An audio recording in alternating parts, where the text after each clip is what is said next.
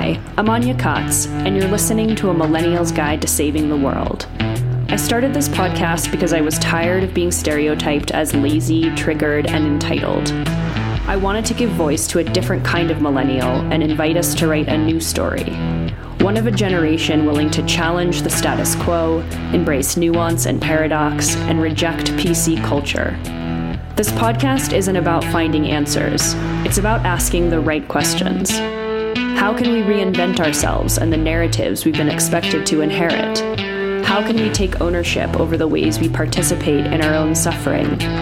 How can we move beyond victimization and into empowerment? How can we fix ourselves to fix the world? It's time for new dreams, new stories, and new futures.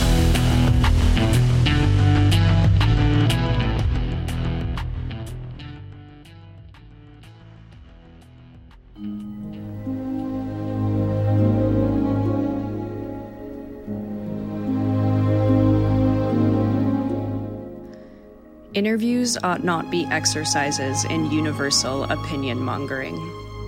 They need to confess to the mystifying principalities and powers of ordinary life. Confess them and manifest them. That's what interviews should be. Not interrogations, not exposés, but inquiries, animated by wonder and by a sense of urgency about how things have come to be as they are. Whatever sense of trespass or injustice or grievance might prompt the encounter, dignity and the possible presence of a reading or viewing or listening audience oblige the partners involved towards wonder, towards respect for the unknown, the unmet, and the unimagined.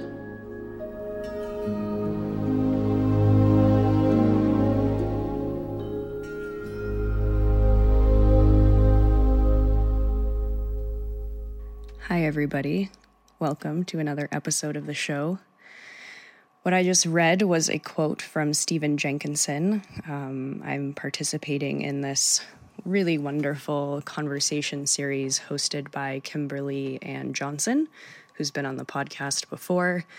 She did an absolutely spectacular two-part podcast with Stephen a few months ago. I think her podcast is called Sex, Birth, Trauma. If you have not listened to the conversation, I highly recommend it. And apparently that podcast, that two-part podcast episode, was so popular that she decided to host, I think it's like a 6-part conversation series with Stephen, who personally I think is somewhat of a prophet. I really resonate with his perspective and his words. And that quote that I just read you, I think really spoke to what I try to bring to this podcast through these interviews. I think a lot of people write in, and something I've talked about before. And I know it's not just for me, but, you know, there's this sort of popular rhetoric or narrative around, like, you should have people on the podcast that you disagree with. Like, people want to watch a boxing match or listen to a boxing match or something. And I always find that commentary or that request ironic because I disagree with every single person that's been on the podcast in one way or another. Like, I don't agree 100% with anybody. And a lot of the time I don't, have people on the show to prove my point or to get into an argument, but instead to show that even though we have a differing of opinion about something, that we also have a lot of common ground. And if you listen carefully, I would imagine that you can actually hear the disagreements. Or if you've been listening to my show for a while and you know my opinions quite well, you can tell that what some people say don't align with me. And I don't take that opportunity to argue, but I take it to deepen the conversation. And as Stephen Jenkinson said, I don't create interrogations or exposés, but instead inquiries, animated by wonder and by a sense of urgency about how things have come to be as they are. This episode you're about to hear is with a close friend of mine, Tim, a new close friend, but it's not very difficult to become quite close to someone who seems to share so many of your mythologies. This podcast is, in fact, quite a bit about mythology. The music that you heard at the beginning of this podcast behind the quote was a piece of music from Angels in America. This is my all-time favorite film, which is based on a play. It's 6 hours long, and you can watch it on HBO. And it's also Tim's favorite piece of writing, film. And we discovered this maybe within 48 hours of meeting each other, and it became such an important and meaningful basis for so many of our conversations. I've really never met anyone who is obsessed with Angels in America as much as I am. You'll hear us talk more about that in the conversation. Coming to you live right now from the parking lot of a Trader Joe's in Tucson, Arizona. I know it's been a while since I released a podcast. I've literally gone from Guatemala to LA to Vegas to Utah to New Mexico to Colorado, back to New Mexico to Arizona, and now we're headed back to LA and we fly to Thailand on the 7th of December. So there's a lot going on, and this episode is like the dorkiest, nerdiest Angels in America episode ever, and I wanted to include so many things in it, so it required me to like sit down and focus, and I've not been able to do that until right now.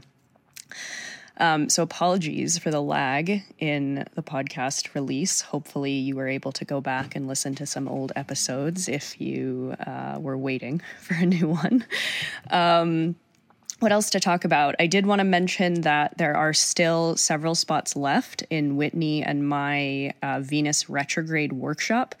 If you did not listen to the last episode, but this is something you're interested in, I highly recommend going back because it provides a really good basis for what we're going to do. But basically, to sum it up, Venus will be going retrograde over the winter, and Whitney and I decided to create a small, intimate workshop around this retrograde. There's a lot of misconceptions, false narratives around what Venus retrograde means, what retrogrades mean in general. And we really wanted to create a group and a support network so that we could all sort of work on letting go of whatever we need to let go of in order to invite in what our true alignments are. When we think about Venus, we often think about like love and pleasure and joy and everything that makes us feel happy and good. And that's all relevant and that's all true. But of course, within the archetype of love exists grief and exists heartbreak and exists the need to let go in order to invite in. And of course, what we love is not just about partners, but it's also about where we live. It's also about our community. It's also about our friendships, about the voices we hear in our heads. What are our core needs and our core alignments and the things that would make us feel really, really good about our lives? And what are the things that are standing in the way of those things? I feel like a lot of people teach about manifestation or something like that, and they only focus on what you want to let in. But often there isn't space to let those things in because we haven't let go of the crap yet, right? So like in simplest terms, if you want a new bed, you actually have to get rid of the old bed. If you want a new relationship, you not only have to get rid of the old relationship, but also the harmful or toxic patterns that underpinned the bad relationship in the first place. Otherwise, we'll just replace it with the same thing over and over and over again. I know this is an experience that so many of us have had. Same with, let's say, choosing a place to live or choosing a community. If we keep, what's that thing, the definition of insanity, we do the same thing over and over again and expect a different result. So this is going to be not just a workshop, but also a ritual and a gathering and a course all in one. It's only going to be 25 people, and the first class we're going to meet 3 times. One while Venus is in her shadow, meaning she's in the portion of the sky that she's going to go retrograde, but hasn't quite yet.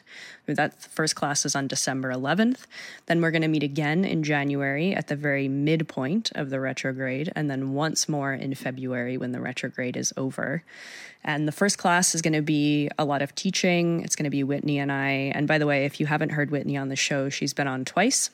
The last episode and then one, I don't remember the episode number, maybe 88. I could be making that up, but it was about Saturn. Highly recommend it. Whitney and I studied astrology in the same apprenticeship. That's how we met. And we're going to meet 3 times, as I mentioned. The first class is going to be a lot of teaching. We're going to talk about some mythologies that underpin Venus's retrograde, Venus in general. And then the next 2 classes are going to be discussions. So we're going to be working with each of you directly, because although Venus will be retrograde for all of us, we all have natal charts. And so her transit, retrograde in Capricorn this winter, will be different for each of us, how that manifests, depending on where in our charts it shows up. So we're going to be breaking everyone down into groups based on your chart, and we're going to be helping you figure it out, and we're going to be supporting each other through the difficult process of letting go. You know, I think, as you'll hear in this conversation, like, so much of what we're missing is community and is tribe, and we're expected to live alone, to process alone, to do everything alone, and it makes everything so much harder. And not only that, but we don't get the proper mirroring. I feel like so many of us are, certainly this is the case for me, we're able to like perpetuate the bullshit simply because I didn't have other people telling me it was bullshit or showing me it was bullshit just through their presence alone. And so that's what I hope this group will help all of you to do, is to get support from others and also be challenged a little bit to really consider, like, why is it that I can't find the right relationship? Or why is it that I'm struggling to find what I want to do with my life, whether that's career or purpose or anything else? If you'd like to sign up for that, go to starhearthastrology.com, StarHearth.com. I'll also put a link in the description of this podcast episode. Click on, I think it's called Classes on her website, on Whitney's website, and you'll see Retrograde with Intention, which is our course. If you can't find it, or if you have any questions, please don't hesitate to send me an email, anyakotz@gmail.com. Or send me a message on Instagram or wherever. Send me a letter. No, don't do that. It won't get here in time. And I don't have an address. Okay, I think that's all the housekeeping I want to talk about. If you'd like to support the podcast, you can go to patreon.com/anyakotz. We have a growing, amazing community of humans that you can meet remotely and then in real life, as many of them do. We have a Discord server and workshops. We just announced our winter book club. We're going to be reading Memories, Dreams, and Reflections by Carl Jung, which is fucking awesome, and I'm super excited about. As I say all the time, I'm like, don't ever want to read a book alone again. Really, I'm only interested in reading it with all of you guys and then discussing it live. So if you want more information about how to meet other like-minded humans who listen to this show, how to get more involved in the podcast overall and support it financially so that I don't have to have any ads on the show ever, patreon.com/anyakotz is the way to do that. All right. I hope you enjoy this episode. Please don't hesitate to reach out to Tim. I will provide his contact info in the description of the show and at the end of the episode if you enjoy what he has to say. I'm so grateful to meet him. This was someone that Chris met like 10 years ago or something, and they can't quite figure out how they met each other, but they think it's because Tim wrote a really funny blog post about man purses, and Chris was searching for man purses on the internet and found this blog post and reached out to Tim, and Tim was really shocked by this because he had just happened to read Sex at Dawn, so it was this very weird synchronicity.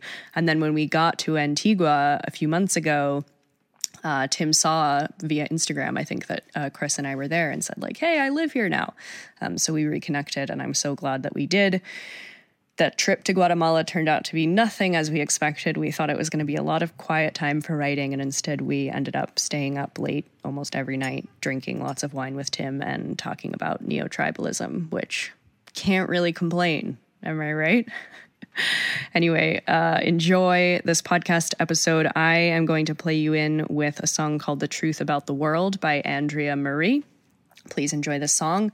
Please enjoy the conversation, and I will catch you on the other side.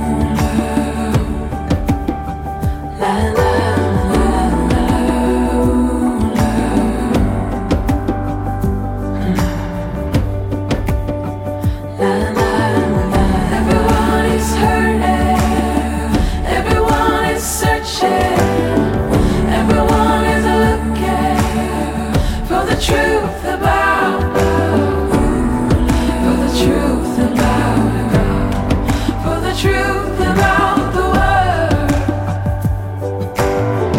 Everyone is hurting, everyone is searching, everyone is looking for the truth about love, for the truth about God, for the truth about the world.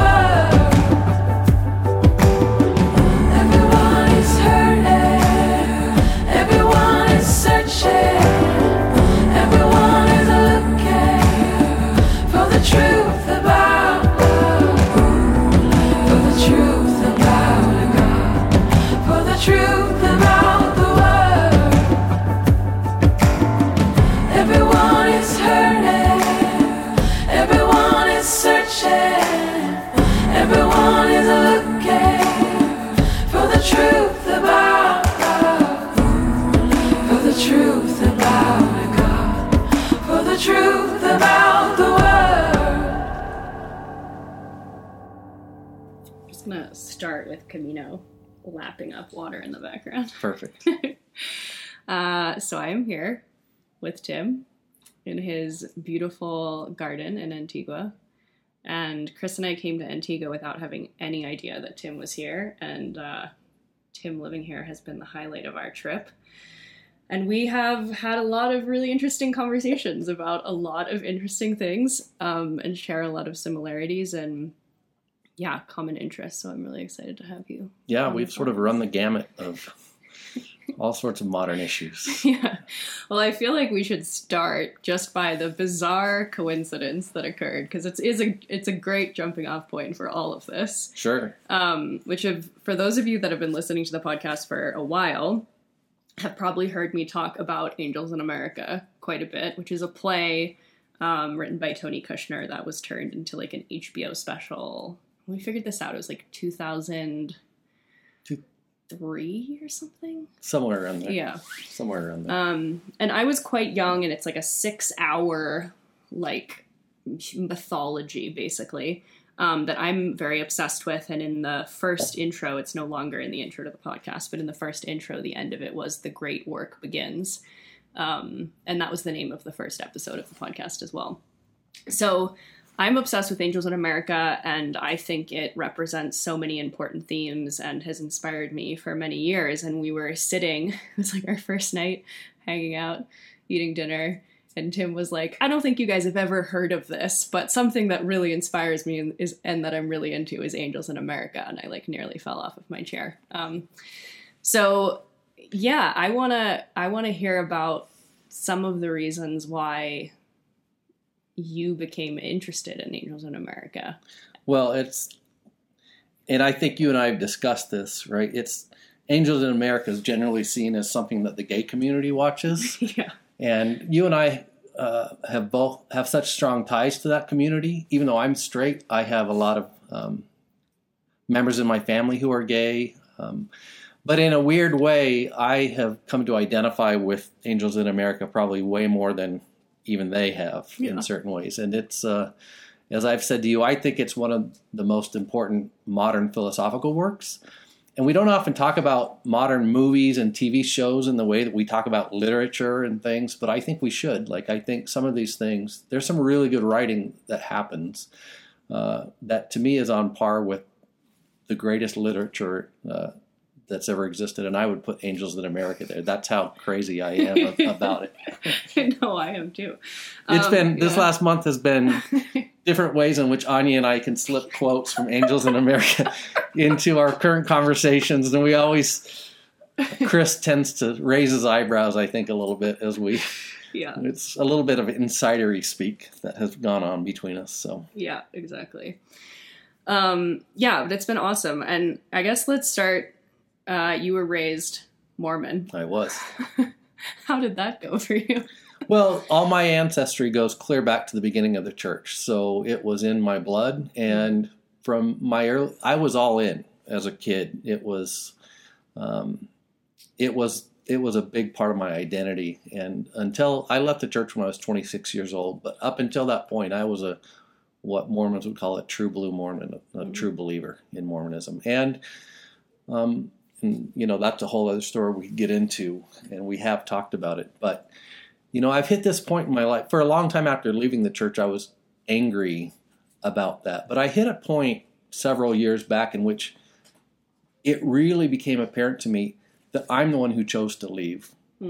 That my extended family members are, I can disagree with them all I want. But I used to be angry as though they kicked me out. But in truth, I chose to leave and have come to recognize that choice, it's given me peace, that it has been my choice to leave rather than staying in a place of anger about what I did. But because of that, it's also allowed me to see some positive aspects of what my life now is, having been influenced by that experience. So right.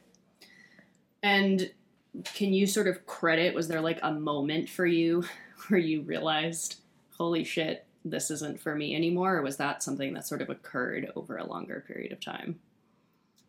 Well, yeah, there's the 30-second version of that and the 3-hour version of that. But there was a moment. So I got married in the Mormon temple. And for those of you who don't know, to go into a Mormon temple, it's different than a Mormon chapel. A Mormon temple requires that you are the ultra-elite member of Mormonism and that you follow certain strictures in the way you live, et cetera, et cetera, et cetera. And I got married there, and my gay brother had recently been excommunicated from the church for being gay and waited for me in the parking lot during my wedding. And there was something really striking in that moment of, Mormonism prides itself on valuing the family more than anything. And at that moment at which my older brother had to wait in the parking lot while I got married, it created a break for me that I think was the final break. In fact, I left the church the next day after being married in the Mormon temple, and that just is unheard of. Yeah. So. And so leading up to that, though, I'm sure you were at least subconsciously kind of recognizing things that weren't aligned for you, or. Sure. And there's, it's interesting because I didn't grow up in Utah Mormon. I grew up in the suburbs of Seattle in a place called Issaquah.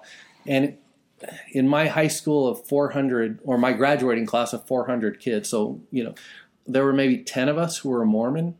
And not only that, Mormonism in the particular small town I lived in was a hotbed of anti-Mormonism. The world's leading author of anti-Mormonism literature, which is mostly written from a born-again Christian perspective, was excommunicated from my church in Issaquah, Washington. So as a little kid, I grew up on the playground being called a devil worshiper. I was made to feel very much an outsider and very much a minority. There were kids in my neighborhood that were not permitted to play with me. And in a weird way, as in all groups that feel marginalized, that bonded me actually more to my Mormonism in a way. I learned apologetics in third grade and, arguing on the school bus. And because of that, I got really good at arguing for my religion. Yeah. But in lots of ways, as I said, I've come to appreciate, that has given me a foundation of, it later helped walk me out of the church in certain ways as well. But it also became a foundation for the rest of my life, learning how to think critically about my beliefs and the world and the intersection of all of that led to my career, led to all, it shaped my life in so many different ways. So when you decided to leave, was there... did you already have close friends or people in a quote-unquote community that were outside of Mormonism? Or was your life, hyper-focused? No, so there was, again, because I didn't grow up in Utah, almost all my best friends were not Mormon. Right. And we've talked about this. My best friend was African-American. And that was another breaking point for me when I realized the Mormon church didn't allow full inclusion of African Americans into the religion until 1978. And I hadn't thought critically about that until I went to college at Brigham Young University and took a class, and led me down the road of really exploring race relations and how our church played into it. And I remember feeling so ashamed in this one moment, such that I even called my best friend and apologized to him at that point, even before I'd left the church so that was certainly a breaking point. But I wasn't, like I said, I grew up mostly in non-Mormon settings around non-Mormons and dated. I don't think I seriously dated a Mormon woman until after college, even. Like it was mostly non-Mormons that I spent my time with. Yeah. So is that what happened when you decided to leave? Because I know a lot of, especially the Mormons, that are like, they know are other Mormons, that there's so much excommunication. But it sounds like, at least with your mother, for example, you guys were able to stay in contact. Yeah, our family exploded for all sorts of reasons, and central to that is the departure of all of my siblings from Mormonism. But at that point, we lost all of our extended family. We've never really had much of a relationship with our extended family since that moment. It exploded everything, though, in lots of ways, even within our family, even within my siblings. That experience, I think, has been a catalyst that has sort of blown us all on our own separate paths. Yeah. How many siblings do you have? There are 5.5 of us. So I have a half sibling who's gay as well.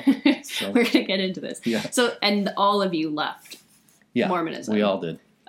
What order, where were you in the order? Of leaving? Yeah. I would have been, I think I was second. My oldest brother, who was gay, who got excommunicated, was kicked out of the church. Right. So, but I think I was the next one to voluntarily leave. And your mom is still practicing She is. Mormon. Mm-hmm. So have you guys had conversations with her about all of this?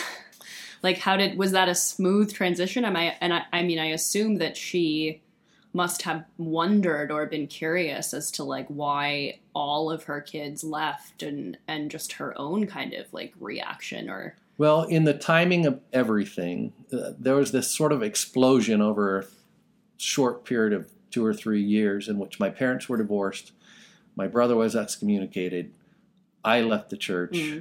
A bunch of things happened at the same time. So I think because my parents felt their own shame around their own divorce and everything, that happened regarding that, it sucked some of the air out of them speaking to us about that. And my mom,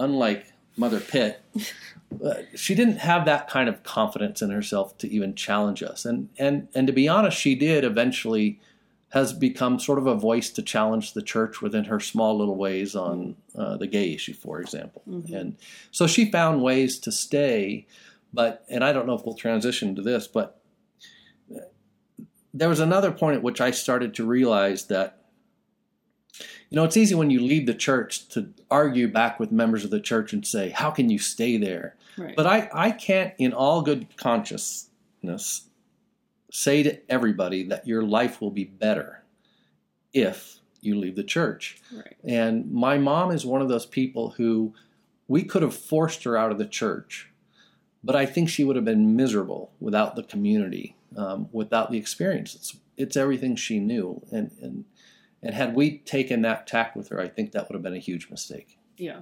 Yeah, I've thought about this a lot, too. I think I sort of started out in a more, fundamentalist position around, like, everyone should be the kind of, like, innovator, independent kind of personality type. And when I recently had our friend Tao on the podcast, and he said something about how he's like that, and he's always kind of trying to, like, break the system or, figure something else out. And he said, and I don't want to force that or project that onto everyone, because what chaos we might live in if everyone was trying to buck the system all the time. And, like, is there some degree of, practicality or benefit to having both, right? Like the systems and the people that... Well, and I don't want to jump ahead in the conversation, but where I'm at today, like, this has become really central to all of my thinking. And it starts with this word we.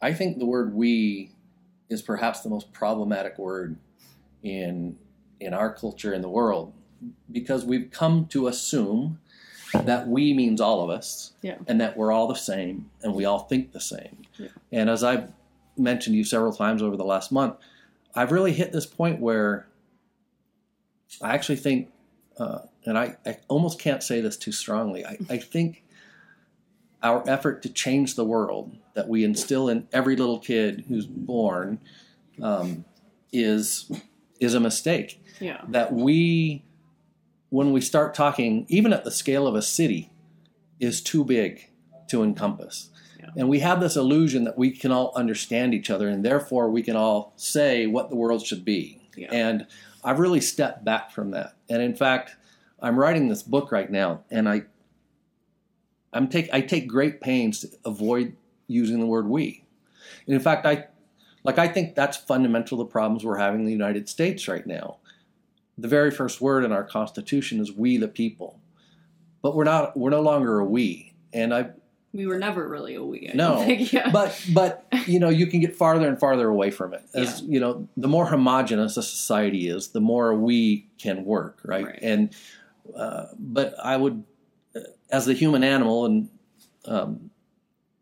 the species was never developed to understand a world of billions of people. Yeah. And I think that's an illusion that in our modern times we live with this idea that, in fact, I find it ironic. We tend to teach all the children that it's their duty to grow up and change the world. But we're also in a time where we're loath to teach them a core basic set of moral values, right? Yeah. So we teach them that they should change the world, but we don't tell them what it should be. And which I'm not saying we should, but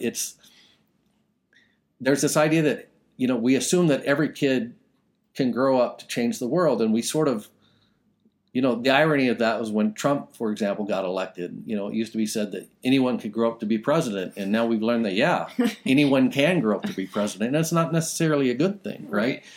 So.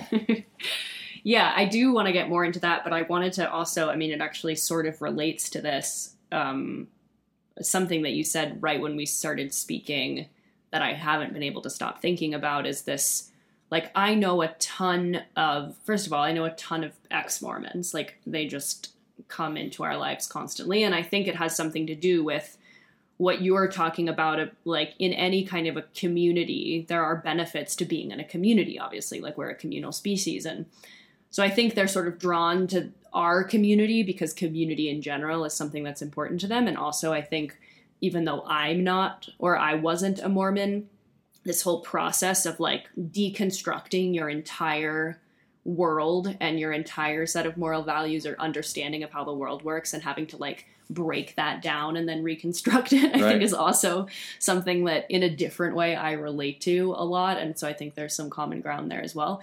But what's also interesting is that there are so many ex-Mormons, and maybe my focus group is just strangely tainted, but that are gay or transgender or non-binary or non-monogamous, or there are a lot of forward-thinking, not standard, cis straight people. And Chris and I kind of asked you why you thought that was, and I wanted you to share your theory because I think it's so well.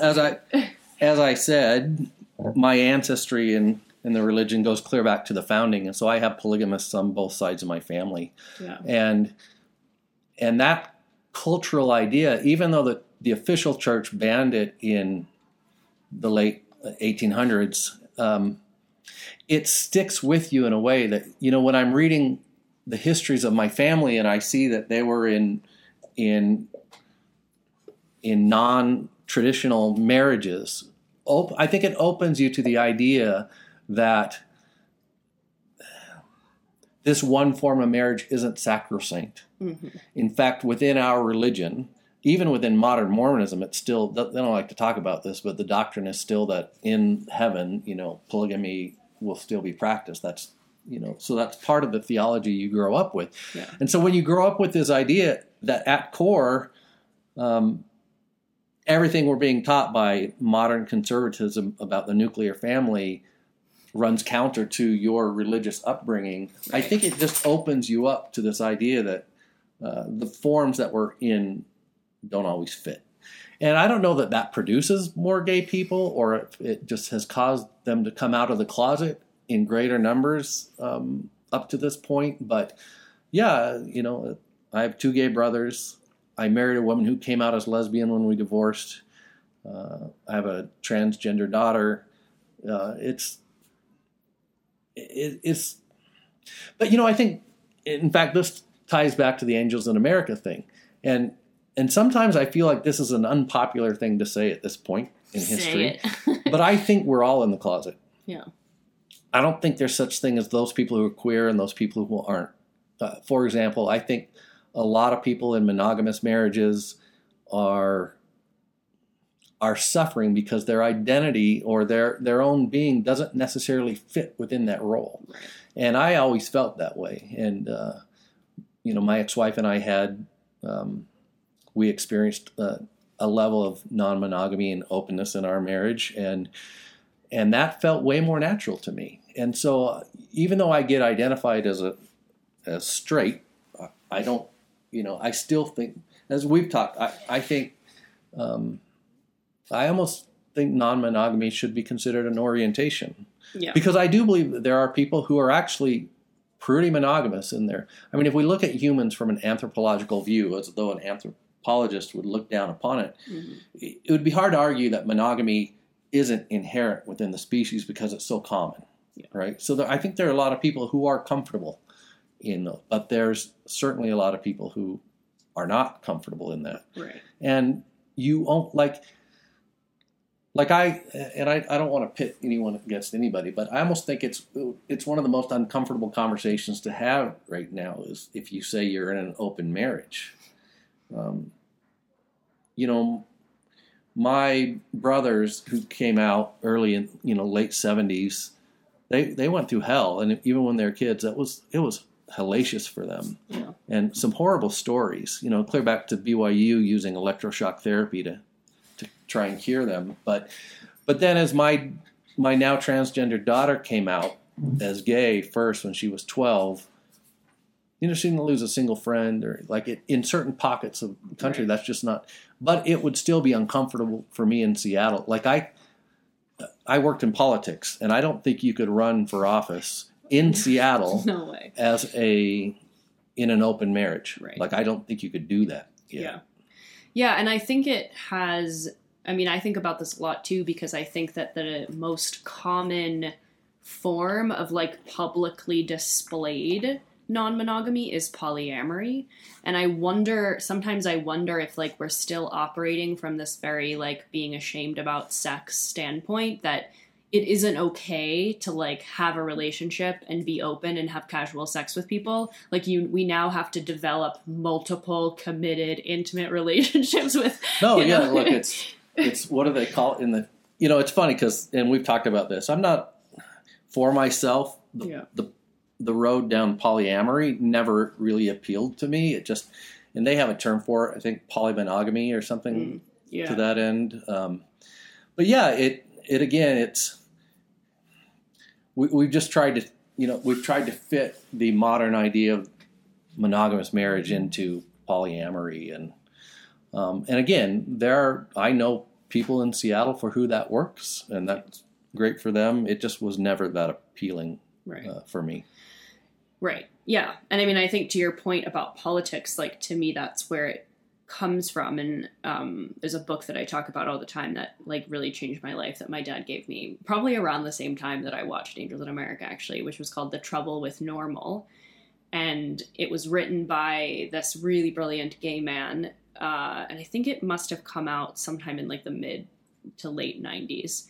And he was making the case against gay marriage in a time when basically most of the gay community was trying to fight for this. And his whole point was we're already outside of the system. We've been rejected. We've been denied. We've not been protected. And especially during the AIDS crisis, we all worked so hard to come up with these sort of unconventional kinship systems and these communities where we are all supporting each other and living together. all of us were non-monogamous and open, and why are, I understand the desire to want quote unquote equal rights, but like, is that really what we want to be fighting for? Sure. So it's like, I think if, as far as politics goes, it's like, what's his name? Pete Buttigieg, I feel like, was able to run for president because he was in a very kind of traditional monogamous, But, so my career, I worked in politics in Seattle. Yeah. And this sort of merges back to what you said about what did I take out of Mormonism and into my political world. And I was part of those fights for gay marriage alongside with my brothers and friends who were gay.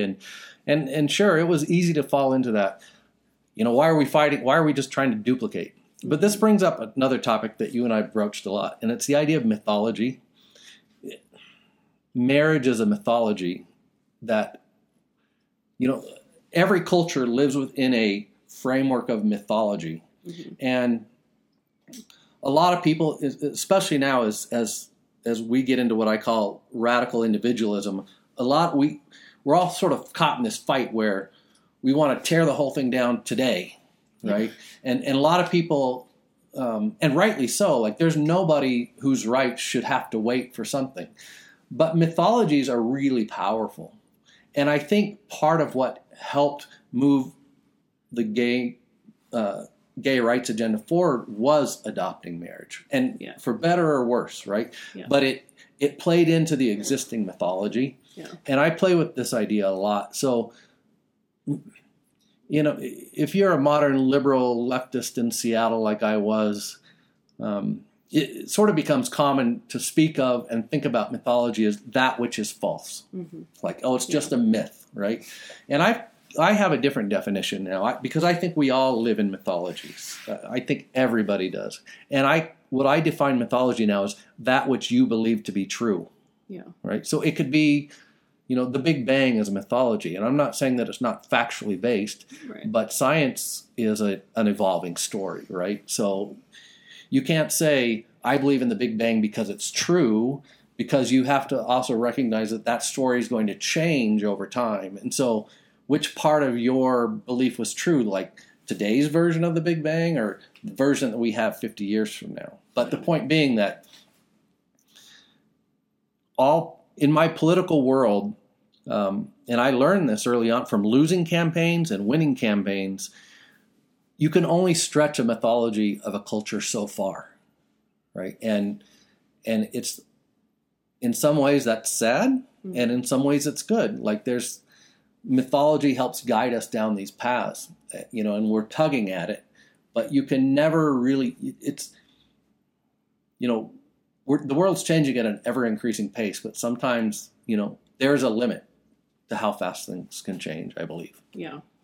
Yeah, it's pretty wild. I mean, and I absolutely agree with you about the mythology, and I feel like I try to teach that through my own, like, astrological, archetypal lens, because it is wild how we've completely forgotten that we are acting out a specific narrative in our lives, and that we have the power to alter that narrative if we want. And maybe that's also partially like why I have so many connections to ex-Mormons, because that's what that process is, right? It's like being born within a specific ideology, within a specific narrative, and within a specific mythology. And the only way to extricate yourself from that is to, one, realize you're within it, and then secondly, like, feel courageous or motivated or brave enough to reconstruct a different one. Yeah. And in fact, I think we're losing our power, a power we could have because we're so averse to the ideas of mythology now, and we're so averse to claiming a mythology. A lot of us leftists, atheists, liberals are so averse to these things. We've been harmed by them, right? And so we're spiritual. We're not religious, right? Anything that takes any shape or form. But when I left Mormonism, in fact, this is how part of how I transitioned was because I got involved. I worked in politics, and that's another story how a Mormon got involved in politics through marijuana. But I used to say both to myself and to others, when I left Mormonism and I entered politics, I stopped working for Zion and I started working for a more perfect union. That was my new mythology. That was my new utopia that I was trying to get to. I think I think you lose power in your life if you don't allow yourself to define your utopia. And I don't necessarily mean the place that's perfect, but the place where you're actually going and the mythology that's going to help you get there. And if you don't recognize that, I think you lose some of the power that you could leverage to move yourself in those directions more efficiently. Right. Yeah, it's interesting. What you just said reminded me, I have these close friends who have this podcast about the climate and environmentalism, and basically are trying to show that mainstream conventional environmentalism is still operating within the mythology of consumerism and capitalism, right? Like, sure. Just because we don't have cars running on gas doesn't mean we're Tesla, not. Yeah, it doesn't mean we're not mining for lithium and fucking up the land in another way, right? Like, we're still operating from this idea of consumption. And Marin, one of the co-hosts, one of the things she says is like, what gods are you serving?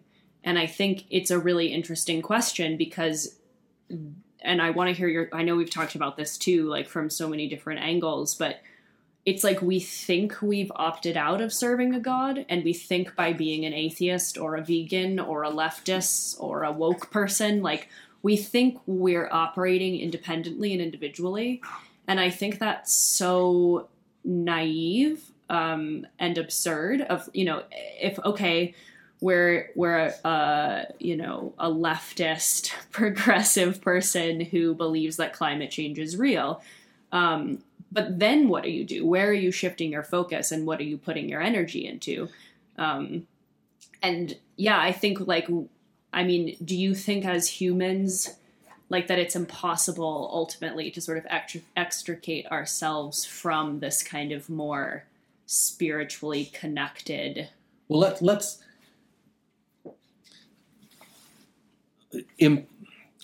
I think some people can probably live their whole lives in that paradigm of believing they don't have a mythology. Right. And by not recognizing their own mythology, it's not just that they're hurting, or, I can't remember what words you used, just like shooting themselves in the foot or something. Yeah. But they're also missing out on the opportunity to leverage the mythologies in their own directions, as I would say. So, in fact, it's sort of a cliche, right? But it's, instead of arguing against someone else's mythology all the time, I think we're missing an opportunity when we don't form, even for our own personal lives, our own mythology, and try to build something concrete out of that. Like, we're so averse to putting a flag in the ground and saying, this is what I believe, right? We're really good at saying you shouldn't believe that, or that, right? Or even so, but what's sad to me about it is we live in an era that I call sort of bumper sticker spirituality, in which people never spend. So let's go back. So when you're in a religion, as I was in Mormonism, right? Let's take away from it all the specifics of whatever the beliefs were that you and I may have problems with. Once a week on Sundays, and every day of the week when I was older for what we called seminary, it's a class before I went to school, I got to meet in a community of people and talk about our values and our philosophy and figure out ways to practice those values and philosophy and implement them in concrete, practical ways, right? Yeah. And my life in Seattle had almost none of that. In fact, so I remember, sorry to drone on, but I was... That's the point. At one point in my career, I was what's called the council liaison between the mayor of Seattle and the city council. Mm-hmm. And I tried to organize, I thought, it's kind of crazy. We never talk about the philosophical foundations of the work we're trying to do here, the laws we're trying to implement, the rights, and it's all sort of amorphous and out there. And I tried to organize a coming together of all the council members and the mayor, and some of them expressed some interest, but I could never get it off the ground to actually talk about, what are our foundational beliefs. And if we had done that, it was a really troubled time. It was a horrible job, actually, to have, because the mayor hated the council and the council hated the mayor. But if we could have at least come together and talked about some of our foundational ideas that we shared in common, we missed that opportunity, I think, by not recognizing our own mythologies and leveraging those to be able to move all of our agendas forward, if that makes any sense. Yeah, no, of course. But yeah, this idea that we can't escape it. I mean, I really don't think we can. I don't understand how a life is anything but a mythology, really. Yeah, and so like I'd say again, though, I think you can live in the mush of not recognizing it. Totally. And so you can spend, and I think most of us right now are living in that mush of not leveraging what. So we left religion, right, without recognizing that. Oh yeah, you're talking about the bumper sticker spiritual thing. Right. Yeah. And not recognizing. So I go back to, and we'll get into this later. You know, my current push is all about tribalism again, and I believe that we should, those of us to who this appeals, not we in the global sense, that we could find power by living in committed communities again.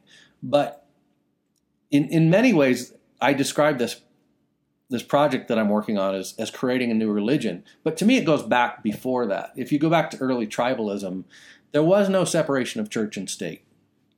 Like, that's a modern invention since the Enlightenment. And it's been great for all sorts of reasons to extract us from the certain forms of religion that existed at that time, right? Yeah. And so in tribalism, you had the marriage of family, politics, spirituality, all of that were merged into this one group.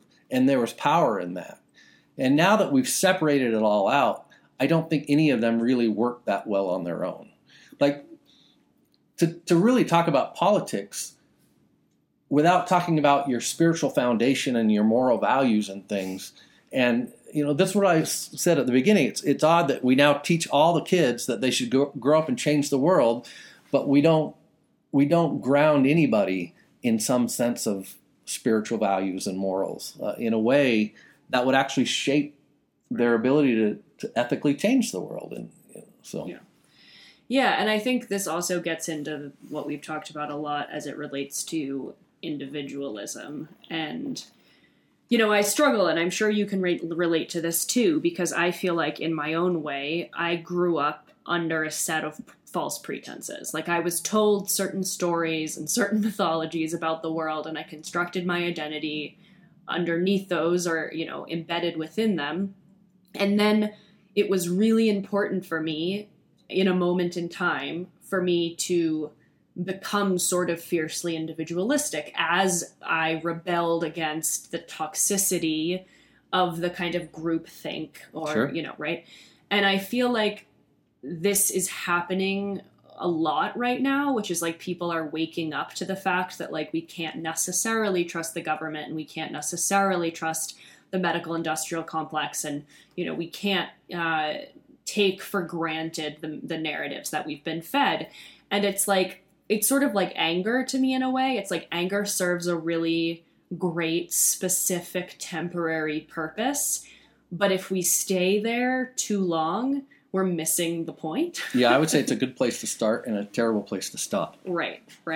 Yeah, and I think that's where, you know, like with our reaction to COVID or any of these things, like, I get it. I get that you're angry, and I get that you're feeling the need to say, like, I need to protect myself at all costs because you haven't felt protected.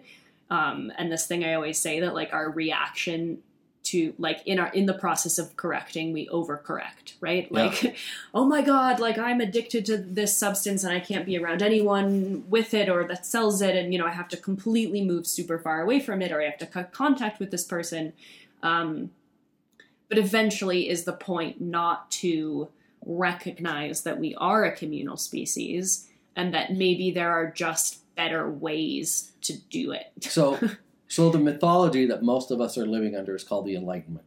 Yeah. It's this whole set of philosophical and mythological beliefs about the direction that humanity should go. And it has been overwhelmingly successful. And in my book, I write about this part in which I now see myself as the perfect fulfillment and embodiment of Enlightenment ideals. I'm sitting in my cabin alone in San Cristobal el Alto in Guatemala on my own. happy as can be because I'm fulfilling exactly what the Enlightenment authors wanted. And very few of them had the opportunity to see that in practice the way you and I and many of us now see it in practice. And so it's this beautiful radical individualism I live. I mean, I've built this life. I've left everything. I've left my religion. I've left my city. I've become a digital nomad, and I live out amongst the world. And now I end up in this cabin all alone by myself. I worked in politics. I've done everything the Enlightenment thinkers had said I should do. They didn't have the ability to see what the outcome of that would be. And now I see it.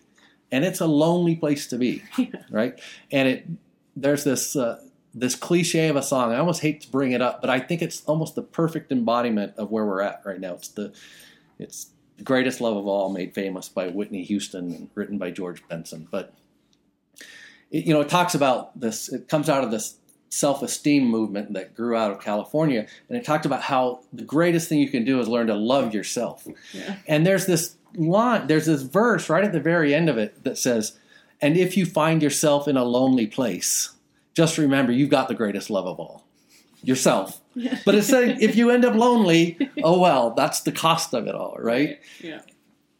And I now look back at the U.S. and Western, I think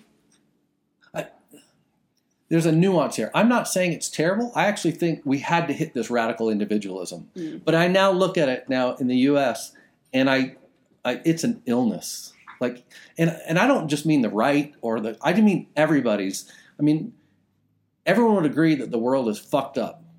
Yeah. But most people now think that the way we're going to fix it is to go farther and farther and farther down this path of individualism. Yeah. Right? To completely radically separate ourselves from each other in ways that, we end up alone in a cabin in Guatemala writing philosophy. Could be worse. But and I think this is what's also happening again because we're totally unaware of humans being a communal species or unaware of the narratives and the mythologies that we're operating under, where I feel like cancel culture and all these identitarian movements, what's happening is people are forming community along with their anger. The community is now, oh, you're angry like me, you've been abused like me, you've been traumatized like me. Right. Let's form the unprocessed trauma community. Right. And it's frustrating because I feel some sympathy and empathy toward people who have been alone and haven't been able to relate to anyone or be in a community about this. But we can't form, at least in my opinion, productive, long-lasting communities based on an underlying, anger or trauma or discomfort, So I would say, actually, I don't believe hardly any of us actually live in what I would now call legitimate community. Yeah. Because I believe, and it goes back to what I was saying, and I'm not saying we go back to tribalism the way it was.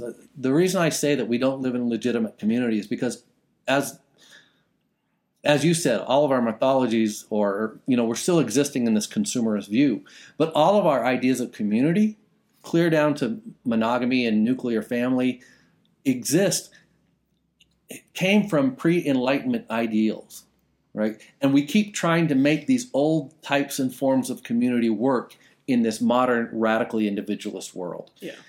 And so what that means is nobody's willing to commit to anything. Nobody's willing to say, here's where I stand. And part of the problem we have is because we now have this idea that we should be one global tribe. And this is a horrible idea, but everyone says it. One day we're going to be one. And I write about how, there's that point where in 1968, the astronaut turns the camera around and he takes that picture of the Earth. And it suddenly became this thing that we thought we could hold in our hands. And we thought we could understand how many, 7 billion people. And we thought we could all hold hands. And it's not so much that I'm saying that that's a terrible thing to want. But what we've lost the idea of focusing on our core community, our small groups. And then we've lost what I think is the technology to be able to do that. Lots of people go off and build communes and say, let's be in a community, right? But there are lessons to be learned about how our ancestors built tribes, what it took to build trust. It's story, it's shared story and mythology, it's shared values, it's shared ritual. Mm-hmm. Like those are things that we are loath to do now. Because when we say I'm spiritual, not religious, what we're saying, that's saying I'm individualist, not communalist, right? Religion was a way to practice these spiritual ideas together. Mm-hmm. But when we say we're spiritual, we're saying I can't join, it's too restricting to me. And so I don't believe the type of community we need even exists. And that's what my passion is right now, is trying to conceive of a completely new form of tribalism that gives equal value to the individual and the group. Yeah. And I don't think we have any models for that. Yeah. So what was, again, I'm sure it happened over a period of time, but when did you start to think about this project? What was your sort of like coming full circle moment of like maybe some of that Mormon stuff wasn't so bad after? Part of it was, after I left Seattle, I spent a year living in Mexico in different places, and I toured a lot of Mayan and Aztec ruins. And I became fascinated with their use of symbol and their use of mythology to bind their communities together. And so all of these ideas, like this, to be honest, the roots of this project go back maybe 20 years, but there were moments in which I recognized that we are lacking. It started with this idea that we're lacking in a shared understanding of our creation myth, right? Leftist liberals don't think they have a creation myth. But as I said, even if you believe in the Big Bang, that's what you believe to be true. That's your mythology. And you can't say it's absolutely true, because if you're a scientific-minded person, you know that new information will come and that will evolve. But our current story is a story. And by not recognizing and owning that story, we're losing out all the power that it would have to unite us. So there's things about symbology, for example. Let's say you're Catholic and you're traveling the world and you get lost and someone robs you and you have no money, you lost your passport. And let's say say you're in a largely Muslim country, and you're sitting there on a bench and you don't know what to do or where to go. But across the way, you see somebody cross themselves. And in that moment, you have a shared story and understanding of who that person is. Thinking about that led me to think about what is it that allows us to build trust. And these are sort of the things that allow us to build trust within groups and communities. And we've lost that. So that was a big moment for me. And it's when so this is what all my symbols now come. So this is my own creation myth, this whole tattoo here. But there was also another moment here in Antigua where Antigua is the world's largest, it's the largest celebration of Holy Week in the world, in this one little Guatemalan town. It's 1 million people come through this town, and they have these really elaborate floats that they carry, and I remember sitting on the side of a street and watching this float go by, being carried by 90 people, all dressed similarly, but also in a very solemn, serious manner, celebrating their own mythologies and their own beliefs, right? And we can all say, "Oh, that's terrible," but at that moment, I thought how horrible it is that in my leftist Seattle political culture, we would never do anything like that. Like there was nothing that we shared enough that we would, for a week, celebrate that together and have things that are sacred and solemn and important. And it was a really powerful moment for me. So the next year I signed up to carry a float. I'm not Catholic, but I went and I had the experience of seeing what that was like. And it reminded me of some of the things I'd lost from growing up Mormon. Right. Yeah. Yeah, that's fascinating. Did you feel in that moment, even though you weren't Catholic, standing with all of those people, some degree of community with them, or was it? Yeah. I think it's almost inevitable. Yeah. And those are the kinds of things that in my life, having left that religion and having lived in that anger for so many years, that's what I mean. Like we're losing the opportunities to bind ourselves. Yeah. One, because we're trying to do it too big. Mm-hmm. We're trying to do it on a global scale. Right. In fact, I think it's this lack of community that in some ways, look, the identitarian movements we've talked about are driving that to these insane levels, because if you don't have a community in which you're accepted and loved on a small scale, Mm-hmm. and you think that the only answer is to be accepted and loved globally, then that's what you think you have to be, right? And of course, again, those political movements are important, and I would never deny that. But I think how much healthier it would be. In fact, the Black Lives Matter is sort of an example, because I do think they have a certain bond that's different than some of the other identitarian movements. But if you go back to the civil rights movement, they had shared mythology that they were using, and they felt in the way that I was a little kid on that playground who was being attacked for being Mormon, but I felt strengthened and that strengthened me in my community. I'm wondering if some of our modern political movements, because it's all anger and there is no other spiritual basis for the movement, exactly. if they're losing some of that sense of community that they could have. Right. So did you watch the Chappelle special? I did. Okay, so did I. And of course I watched it like after many people had watched it and after the world, kind of responded to it. And of course, unsurprisingly, at least before I watched it, unsurprisingly, all the trans community and the gay community and whatever the woman community, whatever that feminist community, were all so offended and so up in arms. And I think, okay, I've watched Chappelle's specials. Like, I don't find them offensive, even though I feel myself to be very progressive and in support of the same principles. But okay, I get it. He says things that are taboo and unconventional and Sure. people get offended. But after watching this special where he literally dedicates half of the fucking thing to his trans friend, like, I just want to say, like, did any of you people watch this? And if you did watch it, were you listening?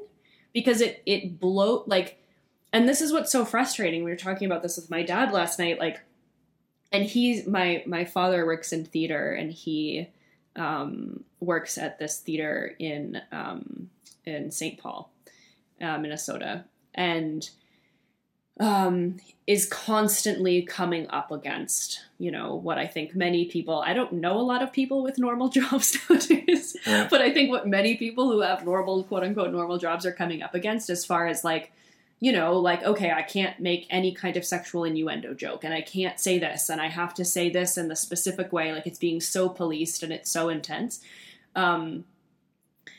But like and he says what's so frustrating for him, especially as a gay man who to some extent understands what it's like to be discriminated against and have to be in a closet and not have equal rights, that like the stupid part about all of this is, like my dad and I, for example, we agree with where these movements want to go. Like, I don't give a shit what you want to call yourself or how you identify or what you wear or what bathroom you go into. I truly, absolutely want equal rights for all people. Like, if it comes down to what it is we're fighting for, I think we're all in agreement. And the alienation and the problem is coming from the fact that we disagree on the means by which to accomplish these things. Well, so we'll tie it back in full circle to me being a little Mormon kid arguing on the playground. There was no reasoned argument for the first 25 years of my life that anybody could have had with me to convince me that I wasn't absolutely right. Mm-hmm. So there was, when you serve a Mormon mission, I've looked back on this now, like, how arrogant it is to send 19-year-old kids out into the world to teach everybody what the actual truth is, right? Yeah. And because I've always been naturally curious, right, I always did want to have sort of deeper conversations, but in no way could have I allowed any room for the idea that I wasn't absolutely right. And I see the same thing happening in some of the identitarian movements. Mm-hmm. It's not that... So I talk about, like, we have to separate. There's a difference between, for example, our biological drives and the cultural overlays that we use to satisfy those. So you're hungry. Because you're hungry, it doesn't say anything about breakfast, lunch, and dinner or Thanksgiving, right? Like those are cultural overlays. And sometimes I feel like in these movements, and again, I was in the middle of all this in Seattle to such a degree, we start attaching these end things to, like, for example, you could say gay marriage has to be, and I agree with that. But that's also, it's not a fact, that's a cultural overlay on the idea of respect and recognition for gay people, rights. right? Yeah. But sometimes I feel like it gets so caught up in this idea that, okay, so a comedian can never make fun of my community. Yeah. Right? And that's what it means to be equal. No, that's that's an idea of a cultural overlay of what it means to be equal, right? And that becomes the religious belief. Right. But that's also, in a weird way, it's doing what I sort of said. Like there is a power in choosing these cultural mythologies and attaching to them, and it can propel groups forward. But I just think it's become a shit show. Yeah. I mean, in Seattle, the homosexual community and the trans community hate each other, and the lesbians and the gays hate each other. Like nobody can speak for that. It used to be that was, it was combined under an umbrella, but Seattle has sort of become a parody, and that's partly why I had to leave. When I was in the middle of it, so we got socialists and fighting the Bernie-crats, and we got everybody hates everybody. And it's like we've lost this idea of big tent politics. Right? And we're now in this world of small tent politics. Everyone thinks we're going to go smaller and smaller and smaller to win the bigger and bigger issues. And it just has never worked that way, and it can never work that way. Yeah. So. Yeah. I mean, and I think in all of these conversations, when thinking about all of these issues, and I think about them a lot, and I know you do too, that this is really, to me, comes back to a problem of scale, right?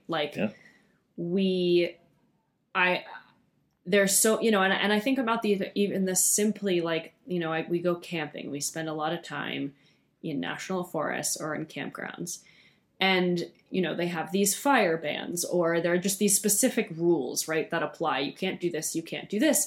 And of course, for each individual, but I'm really good. Why can't I as an individual make a judgment call about how close the trees are, how good my fire building abilities are, and how much wind there is, right? But no, of course, because we have this many people, this amount of land, we can't possibly make rules or policies specific to one person. And I think we're seeing this as far as the COVID response goes too. Everyone has their own nuanced, personal, contextual experience as to how they're going to address this virus. And yet to me, it's but consciously or not, we've kind of, by existing, have opted into this large scale kind of a civilization. Sure. And it's sometimes I feel like we want to have our cake and eat it too. I want protections from the government for XYZ, but I shouldn't have to participate in the,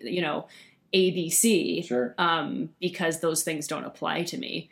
And it really does make me think that even trying to solve any of these things or address any of these things at the scale that we're at, climate change is another one. I think we have a problem if the entire environmental movement is still umbrellaed under the idea of consumption and capitalism. Sure. But at the same time, I'm not an idiot to, I know that not everyone has the intelligence or the privilege or the wherewithal to even know what the fuck consumerism or capitalism is, let alone create a life, where they're not participating in that. Sure. So in the meantime, is it best we recycle? I just I get stuck in my own idealism sometimes, because I think the solutions that I'd like to see are going to be really hard to come about in this global context. So, and to me, scale is everything. Yeah. And we've talked about this. To me, it's all about scale. And And the human animal is now living at a scale that it was never designed to live at. Right. And because, as I said earlier, I don't believe any legitimate form of community actually still exists. Maybe we can talk about some religious affiliation that gets close. But in the modern leftist, atheist, political world, I don't think we do live in any form of community. And because of this, what we're saying, I almost don't think we can adequately judge. Like, I think everything's slated to fail in a certain way. Yeah. And I have to be nuanced about that, because in certain ways, I could say that,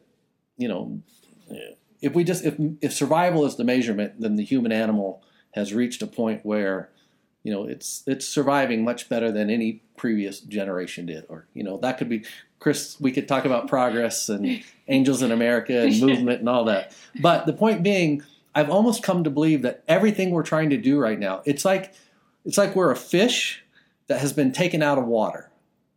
And we keep trying to design, well, maybe that fish, if it wears this kind of suit, if it eats this kind of food, if we get this kind of technology, it will prop up this idea that it's a fish out of water. We are now individualist out of community. Yeah. And almost everything we're trying to do right now is, I think, making it all worse.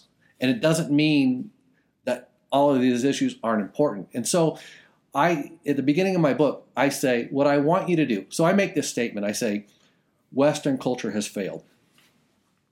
And I say, if I were writing a traditional modern pop sociology, psychology book, I would have to then define the ways in which I'd have to define Western culture, and I'd have to define the way it's failed, and then I'd have to cite scientific double-blind studies that prove that it has failed. Sure. I mean, I would have to prove that. Yeah. Right? And I say, imagine there was a poll that said 75% of Americans are happy with life the way it is. Right? The other 20, there'd be a lot of people in that 25% who would say, I guess I have to adjust. Right? And then I say, no, Western civilization has failed me. Mm. And I think we have to get back to the scale of our own lives, right? We live under utilitarianism, which has taught us the trolley problem, in which we're talking about the trolley on the track. You're supposed to carry about the 5 more than the 1, right? So you could pull the lever and change the trolley so it kills the 1 person and not the 5. But to me, that's completely out of scale, because if that 1 were somebody you loved, yeah. Do you actually want to live in a world in which a mother pulls a lever to kill her child to save the 5 strangers she doesn't know? Right. In a mathematical sense, that makes sense. But when we talk about scale, if I peel away the layers of the word scale that we're using, underneath that to me is the word love. And I don't care who you are as a human animal, you can't love the 7 billion people you don't actually know. It's an illusion of love, right? And it's actually an imposition of your own ego upon what you think that love should look like for those people. Right. But because we're out of this scale of love, I just don't think anything else really works. Unless you're in a scale of love, then almost everything we're trying to do, I think, takes us further down this path of alienation. And again, I actually don't say that's a shit show. I think in many ways, as I said, I'm really happy with the life I built living in. I love my cabin, and I love the freedom I have to write. And so I think that's a good thing. And so, but to me, we're no longer at the level of survival per se. I'm just wondering, what are we missing out on? Like, what level could we get to if we could figure out how to bring us back down to the scale of love? Yeah. And community and belonging without sacrificing our individuality. Right. So. Yeah, I mean, I think we would never have cancel culture if we were operating from this much smaller scale community mindset, because you can't judge a person on their one mistake, a person you don't have any idea who they are, and you're just reading into something they've said on the internet and like in a smaller community, you can't just, let's say, like hoard all the food for yourself, because everyone will be like, hey, dude, that's not cool. And if you continue to do that, you won't be in the tribe. Right. But at the same time, if someone makes one mistake, it's like at least the people that are judging that person actually fucking know that person. Like there may be, like I'm willing to say that there may be some degree of like a positive aspect of, you know, shame and or remorse, but not at the scale that we have. No, again, so as I said, we're living under the mythology of the Enlightenment. Yeah. Every mythology defines a demon. Mm-hmm. The demon for the Enlightenment was tribalism itself. Right. And so for the past 400 years, this whole idea of tribalism has been enemy number one. And you hear it all the time still. Oh, tribalism, you fall into tribalism, it's terrible. And, you know, as one of the people that we don't like is Chris and I, you know, Steven Pinker's book, The Better Angels of Our Nature. We could spend hours talking about this book itself, but he goes clear down this road of tribalism's bad, blah, blah, blah, blah, blah, tribalism is terrible. And then his next book was called Enlightenment Now. And he's taking up the mantle of the Enlightenment thinkers. And he's, you know, tribalism is bad, but buried in the middle of that book, he cites this study there's a study of the Balkanized nations and when Russia broke apart and they did this study of neighboring groups that had all the makings of being warring tribal, you know, and they found out that something like 96% of them never had a problem. Yeah. Right. And so we've used that 4% of tribalism to demonize what is core to our scale of community. Yeah. And we've been taught that to love your group is to hate everybody else. And that is a mythology that the Enlightenment taught us that I think doesn't work and doesn't fit and actually doesn't play out. Yeah. Right? That, you know, I can love my group and be a member of my group and it doesn't immediately translate into hatred of the other. Right. And in fact, I would say that's what we've lost. Now that we don't love our group because we don't feel a part of our group, we hate everybody. Right? Because we feel excluded and alienated and we don't have that core sense of belonging. Right. That Enlightenment has taught us as evil. Right. And I mean, I would love to get into more of the specifics of your project, but I also think I remember having this like sort of silly epiphany. Like it was one of those like, well, of course moments, but I hadn't quite thought about it in this context. I interviewed this guy in Thailand who, sort of similar to you, is sort of trying to come up with this kind of like game plan for how we bring, you know, neo-tribalism or community back into our lives and talking about scale and all this. And he was really sort of, you know, far along in the process and he put these people together and they were doing these activities and they were working together and, you know, trying to create things together and they had a cafe and all this stuff. And he said that, you know, we can think about community or belonging in these kind of more theoretical, intellectual ways that many of us agree with because, you know, we've read the books and we understand anthropology and all this. But one on a really practical level, he said, you know, like one of the major things that we're missing as a result of not having a community and something that he's like, that almost kind of shocked me in being in community was the extent to which you're mirrored and the extent to which you're sort of asked or needed to step up to the plate and figure your shit out, you know? Like, and this even happened when Chris and I first went to Crestone and we were talking to people who live there. And that's a community. I mean, I don't know if we can call it a community. It's a town of 1,000 people. But it's very small. And you see the same people in town. There's one cafe and one gas station and no traffic lights. And you know, and I remember she said, like, you know, you can't really be an asshole because you're going to see that person in the cafe the next day. And this kind of small, tight-knit space, even if we don't agree on the same, you know, moral values, it really forces you to deal with your shit. In a way. Look, and that's so I talk about how pre-Enlightenment tribal religion was a thing that was given to you. You had to do it because the gods, etc., you were forced to do it. And if you didn't do it, you were going to be destroyed, right? Yeah. And the challenge of our time now is we have to choose to give up some of our individuality for our own reasons, not because God is going to smite us down. And I think I'm not convinced that we can do it. Like, I'm working on my project, and I have no illusions that this could actually come about, because I think we're so far down this road of radical individualism that we're so uncomfortable. We're spiritual. We're not religious. We're so uncomfortable with sacrificing any part, but it has to be a choice now. And because it's a choice, that's less firm than a commandment, right? And, you said earlier, maybe there's some utility in shame, and, and there's lots of studies that talk about how gossip worked in tribes to keep norms, etc. So the question is, can we, I'm air quoting we, choose to be in community again? So when you start to think of this on the scale of the world, to me, that's when it gets actually more uncomfortable, because now, in a way, we all sort of live now in the averaging of modern culture. And I find that really unsatisfying, to live in the averaging ideas of millions and millions of people. What I'd rather do is find my group of people who share enough in common with me, who we share a common mythology, to where, yes, I have to sacrifice, and yes, it's going to be uncomfortable, but we do have, our core values are similar enough to allow me to feel at home within that group. Right.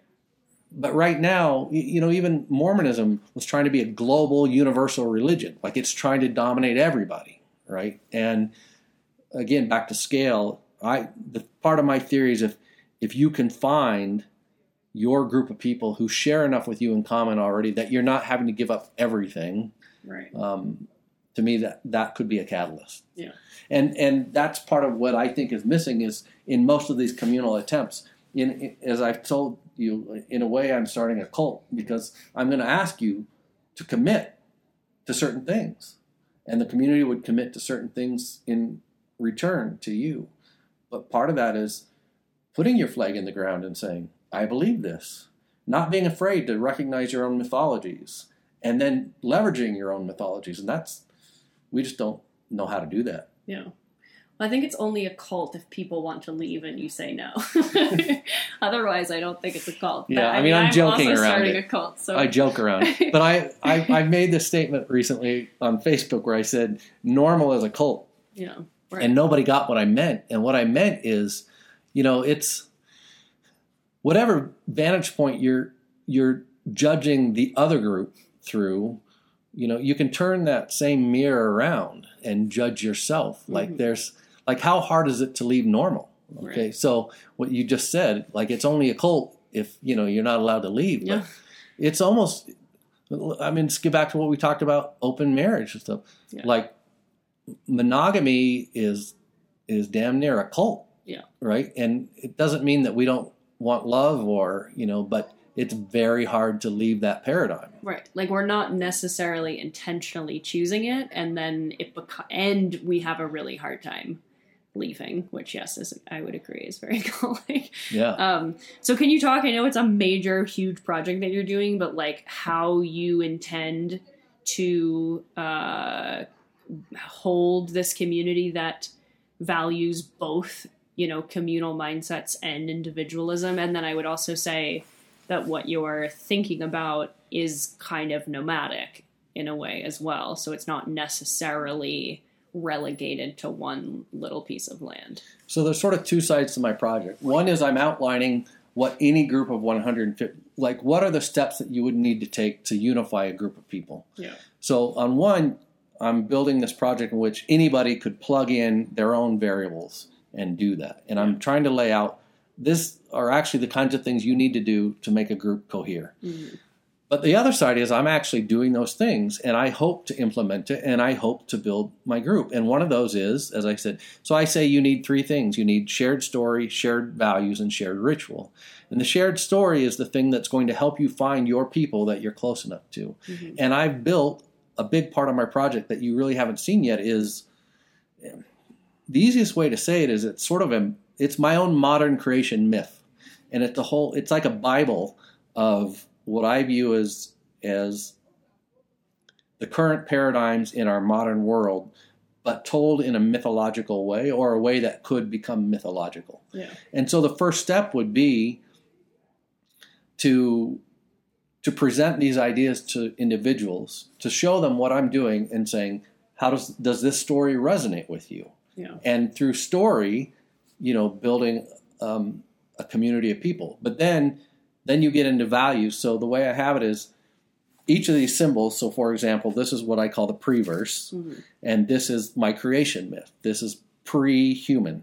This is what I believe. This are my beliefs about how we arrived to this point of consciousness, right? But attached to each of these points are values. So the values derive. Most people would say, yeah, I've got values. But if you ask them to define it, almost nobody can. Like almost nobody can say, well, you should be a good person. But it's so vague and amorphous that, again, we're losing the ability, the power that could bring. So it would be shared story, shared values, and then ritual. And this is a big part that I think a lot of communities miss, is ritual is the way you take these abstract ideas, these abstract values, and you make them physical in some way. You make them practicable. Yeah. It's something that you can do on a daily basis. And why that's important gets back to my story about the Catholic crossing themselves, right? If you've lived next to a person for 3 years and you've seen them practicing these values and these rituals right alongside you every day, it tells you things about them. I think the way we get married now, and I did it twice, with almost no rituals and no shared values. Like, how do we even know? Like we don't have a method for building trust amongst people anymore. Yeah. And yet we throw our lives together around physical passion and expect that to be the foundation. And it's a horrible foundation. Anyway, yeah. I ramble. And what's the nomadic piece for you? So I'll give you my perfect vision of what I think a modern tribe would be. Okay. One, I'm not saying this is wrong for everybody. Again, I'm down to scale. I'm not making a judgment for the world or what everybody should do. But I personally have no interest in dropping out and going to a commune on a farm somewhere and living the agricultural lifestyle that has been accredited with many of the problems that we currently have. And we live in an era now where we can be nomadic again. We live in, especially after COVID, we live in an era where you can move around the world. So my ideal tribe would be a group of 150 people who are broken up into clans of 9, bands of 50, and then a tribe of 150. And your main group is your small group of 9, but then you interact with each subsequent group. But for example, say my tribe owned a block here in Antigua in which we ran several businesses together. But we also had our tribe had a place in Mexico City, and we had another place in another city. And you have the freedom to move between those areas, to pick up work in one area, to take it to another, but to be mobile in that way. And I have this vision of, and to me, we haven't talked about clothing at all.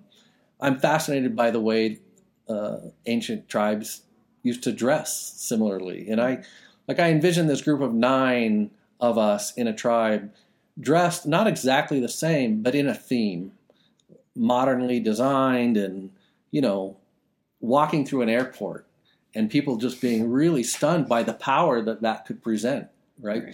Like I, in a certain way, I'd like to leverage the power of a group to sort of lift the whole group, to love my group. And that's sort of my crazy vision. And you can see, though, I feel like there have been, as we've spoken about a bit, like tribes or communities or communes of people that have attempted this, right? And that have dressed similarly or agreed to a set of moral standards. Can you kind of define where you think those went off track in a way that what you are in my research, I think most of them have not asked enough of their members. 1. And 2, have not. It's hard for me to criticize them, but in a certain way, to me, this is what all culture is. This is what all groups do. every culture is trying some new set of beliefs and values and practices to see if it elevates their group. And if it doesn't work, their group suffers. Yeah. So if the group didn't last, then we can say that whatever the combination of things that they tried to do didn't work, right? We can make fun of religion, and I've done my fair share, but, the Catholic Church has existed for how long? The Jewish religion has existed for how long? Like, there's something they're doing, right? And this is what I'm saying is, divorce it from the specific beliefs and break it down to what are the things they're doing, and how can you incorporate those things into the modern version of a tribe and put your own beliefs and values into that. Yeah. And so I look at a lot of the, we can make fun of the free love movement that they found a plot of land and the hippies went out and they lived together. But I often think their values weren't established enough. Yeah. Their rituals weren't established enough. They didn't ask each other. They didn't have a very clear understanding, I think, of what they are doing and how you do it. I mean, so the question is, it's all about trust. How does a community build trust? And if you go look at groups that have lasted for thousands of years, there's very specific answers to what they do to build trust within the group. Can that be made to work in our modern radical individualist world? That's the gamble I'm taking and what I'm hoping to achieve. Yeah, I mean, and I also think I wonder and why I'm sort of drawn to your idea of this kind of nomadic thing, and also in my own personal cult, which I feel like I envision slightly differently. But there is this in and out flow of energy. And I also wonder if some of those other communities or communes that, the reason they didn't work is because they got actually too fundamentalist. And I wonder if a religion or a tribe or a set of belief systems can last a really long time for a couple of reasons. One, because they're excruciatingly fundamentalist and rigid, like maybe, let's say, in Catholicism. Or I think maybe some denominations of Judaism or something else, that they're constantly responding to an evolving, quote unquote, progressing human race, right? Sure.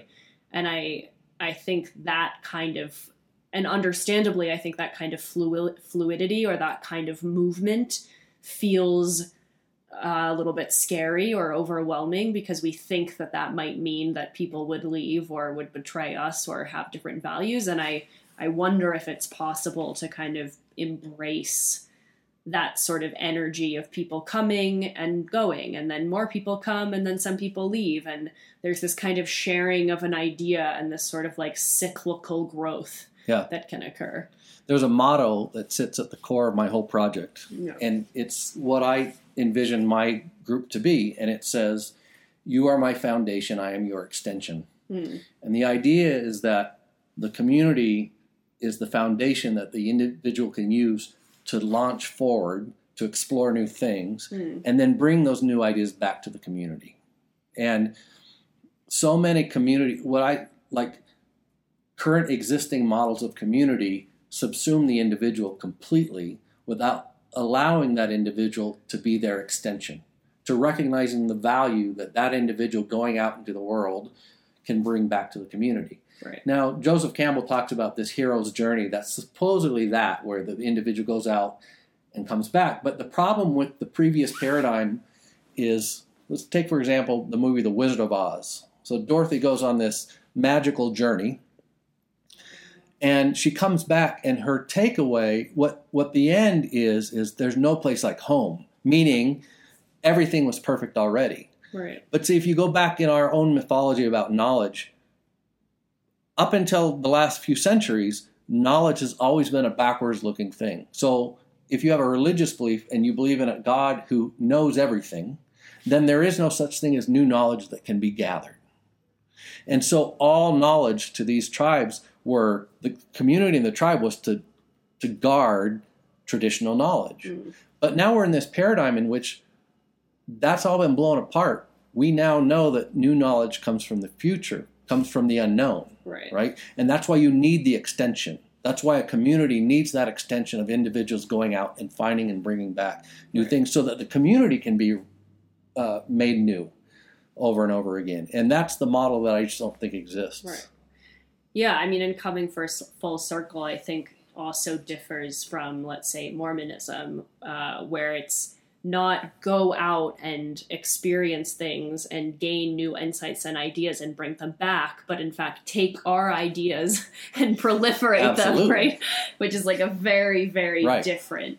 No, you're absolutely right. In fact, I hadn't put that together until just now. That's exactly. So, yeah, I served a 2-year mission, and it was a great experience to go to a foreign country and learn a foreign language and learn all these new things. But that sort of gets at the opportunity lost that I was there telling everybody what they should know rather than learning new things that I could bring back to my community. Right. Yeah, I mean, and again, this speaks to scale, and like I think one of the most important lessons for me, and I just talked about this on a podcast intro, that like when I first decided I wanted to create a community, that I think just the kind of mode I was operating within and what I know I'm good at, which is like coming up with systems and efficiencies, I thought like, okay, I'm going to come up with like the model, and everyone else, like I'm going to create my community, but then I'm going to like somehow sell this concept to the masses. And like, thankfully I was, self-reflective and kind of open to being guided in whatever direction I was meant to be guided. And like over and over and over again, very clearly the message I got was like, no, like you create your thing that works for you and whomever else wants to participate, but you can't export your own specific tribal ideology to the world. Well, I find this ironic, right? Everyone thinks they're going to change the world. Yeah. But they also hate colonialism. But isn't this idea that you're going to go out and change the world colonial? Like, I mean, it's like this idea that some individual or even some small group of people know what's best for the whole world. Right. Like, are there global issues that are, of course, there are global issues that we should care about. But, I over and over again, I see in Seattle in my own life, right?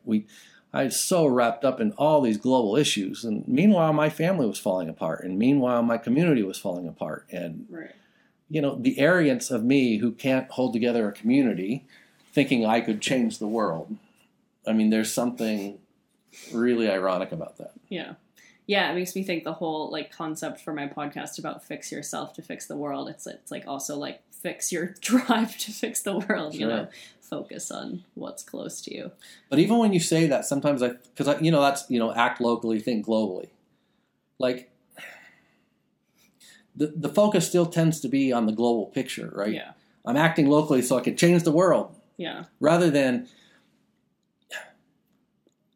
this is my life. Right? We say the world is going to end, right? Like we can talk about environmentalism. If we don't do this, the world is going to end. Well, your world is going to end. Yeah. Your friend's world is people's worlds end every day. People die every day. Like the scale of your life, that should be the most important world that you're caring about first. Right. Like, yes, I care about the bigger world is going to end, but what about my own world that I'm currently inhabiting? Right? It's going to end. There's going to be disaster in this life. Yeah. And I think we've lost vision of that scale again. Yeah. So. Yeah, I agree. And I think the more I come back to this again with the scale is like, for me, the fixing yourself to fix the world thing is like, you really only have power over yourself. And I truly believe that like, if I can live a happy, fulfilling life full of generosity and community and belonging and extend that to a small group of people and then have them potentially extend that in their own way to a group of people, that is so much more like, I mean, this to some people might sound super privileged and self-centered, but like our own fulfillment and happiness and belonging in an individual way, I think is the only thing we really have control over at the end of the day. And like, maybe it might take a while and the world may very well end before this idealist thing comes to fruition. But like, I don't see how else to quote unquote save the world through global concepts and through recycling and through buying electric cars and all of this, it's like, I'm going to change my own mythology. Yeah. And I'm going to bring people into that, or at least inspire them to do the same. And that maybe over time, that will proliferate in a way in which we're not going to get to, we can somehow, again, like cycle back around to something different. I use this analogy. So we have all these reality TV shows right now. So let's take American Idol as an example of a reality TV show. And we have all these incredibly, incredibly talented musicians and artists and singers, and they go on these shows, and their goal is to win. Yeah.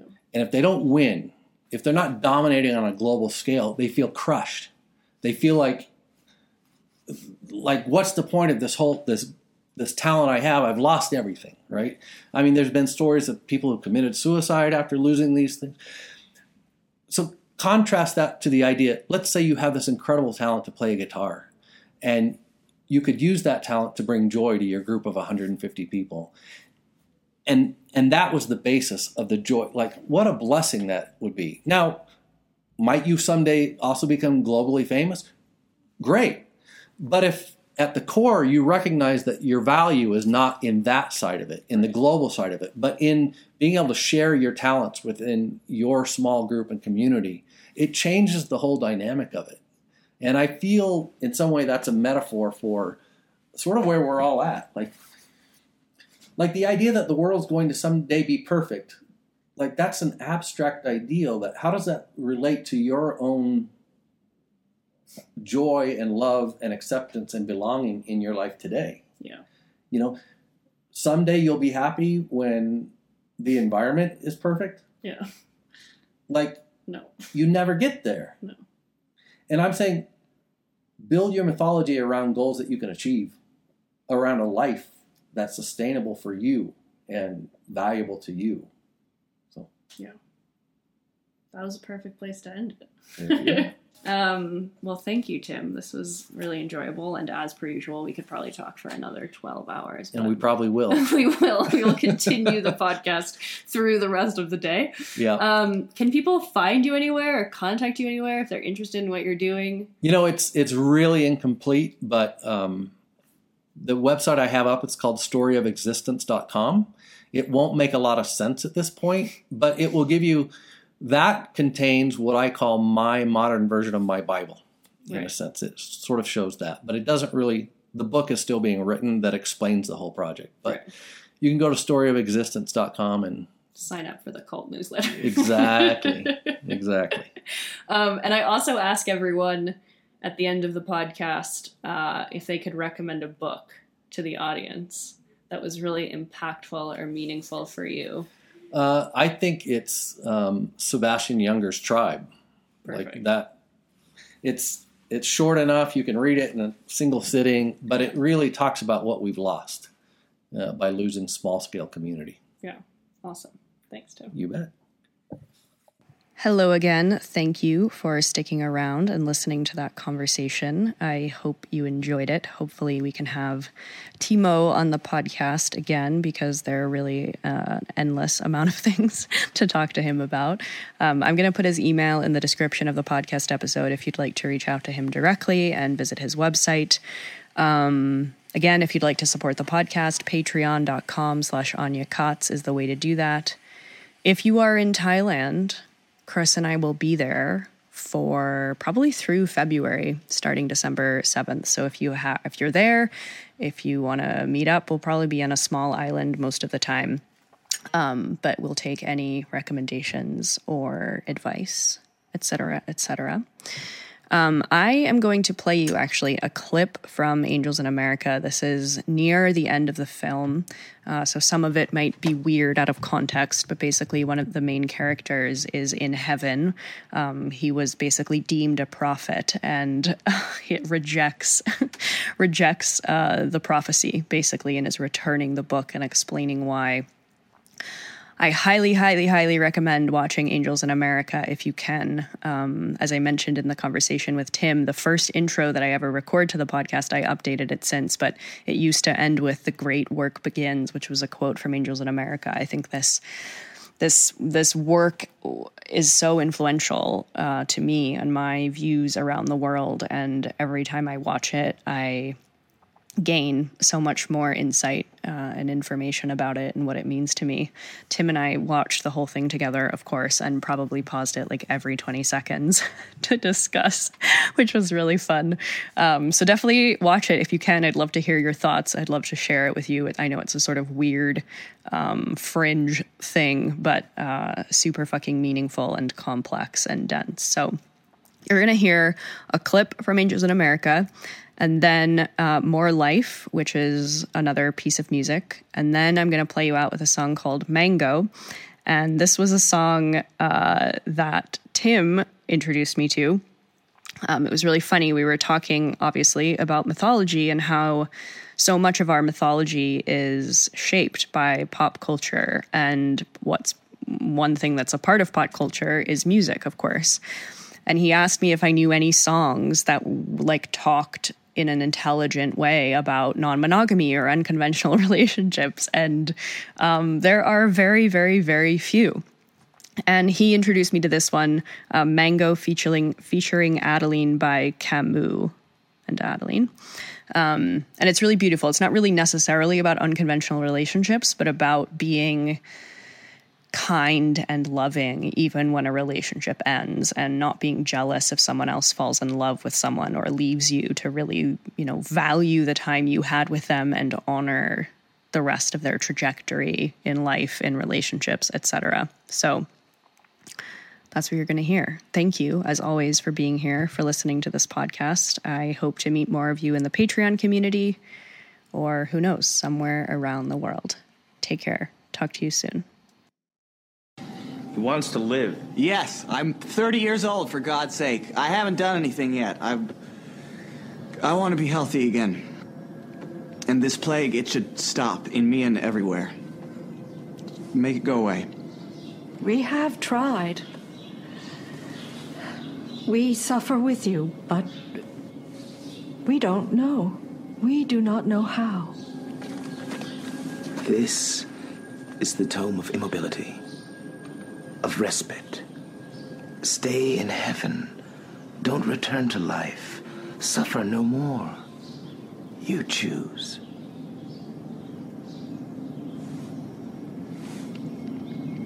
I can't.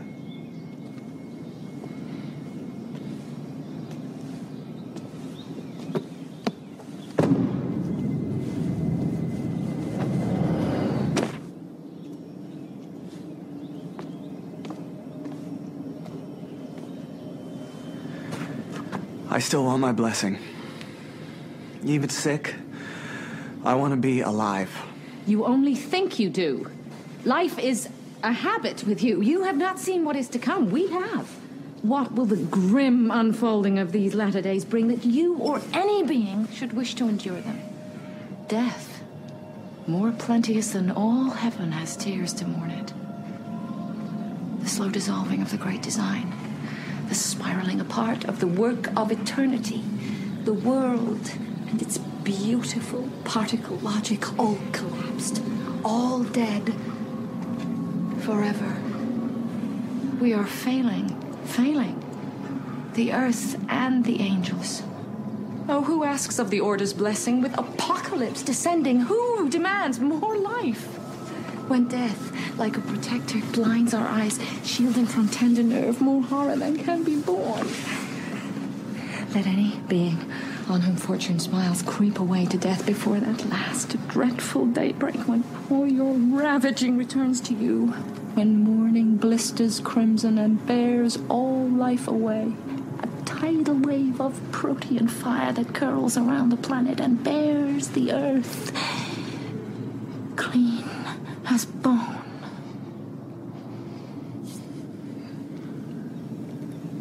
But still,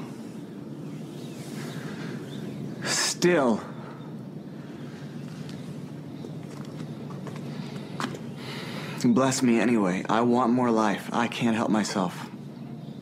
I do. I've lived through such terrible times, and there are people who live through much, much worse. But you see them living anyway. When they're more spirit than body, more sores than skin. When they're burned and in agony, when flies lay eggs in the corners of the eyes of their children, they live. Death usually has to take life away. I don't know if that's just the animal. I don't know if it's not braver to die, but I recognize the habit. The addiction to being alive. So we live past hope. If I can find hope anywhere, that's it. That's the best I can do. It's so much not enough. It's so inadequate. But still, bless me anyway. I want more life.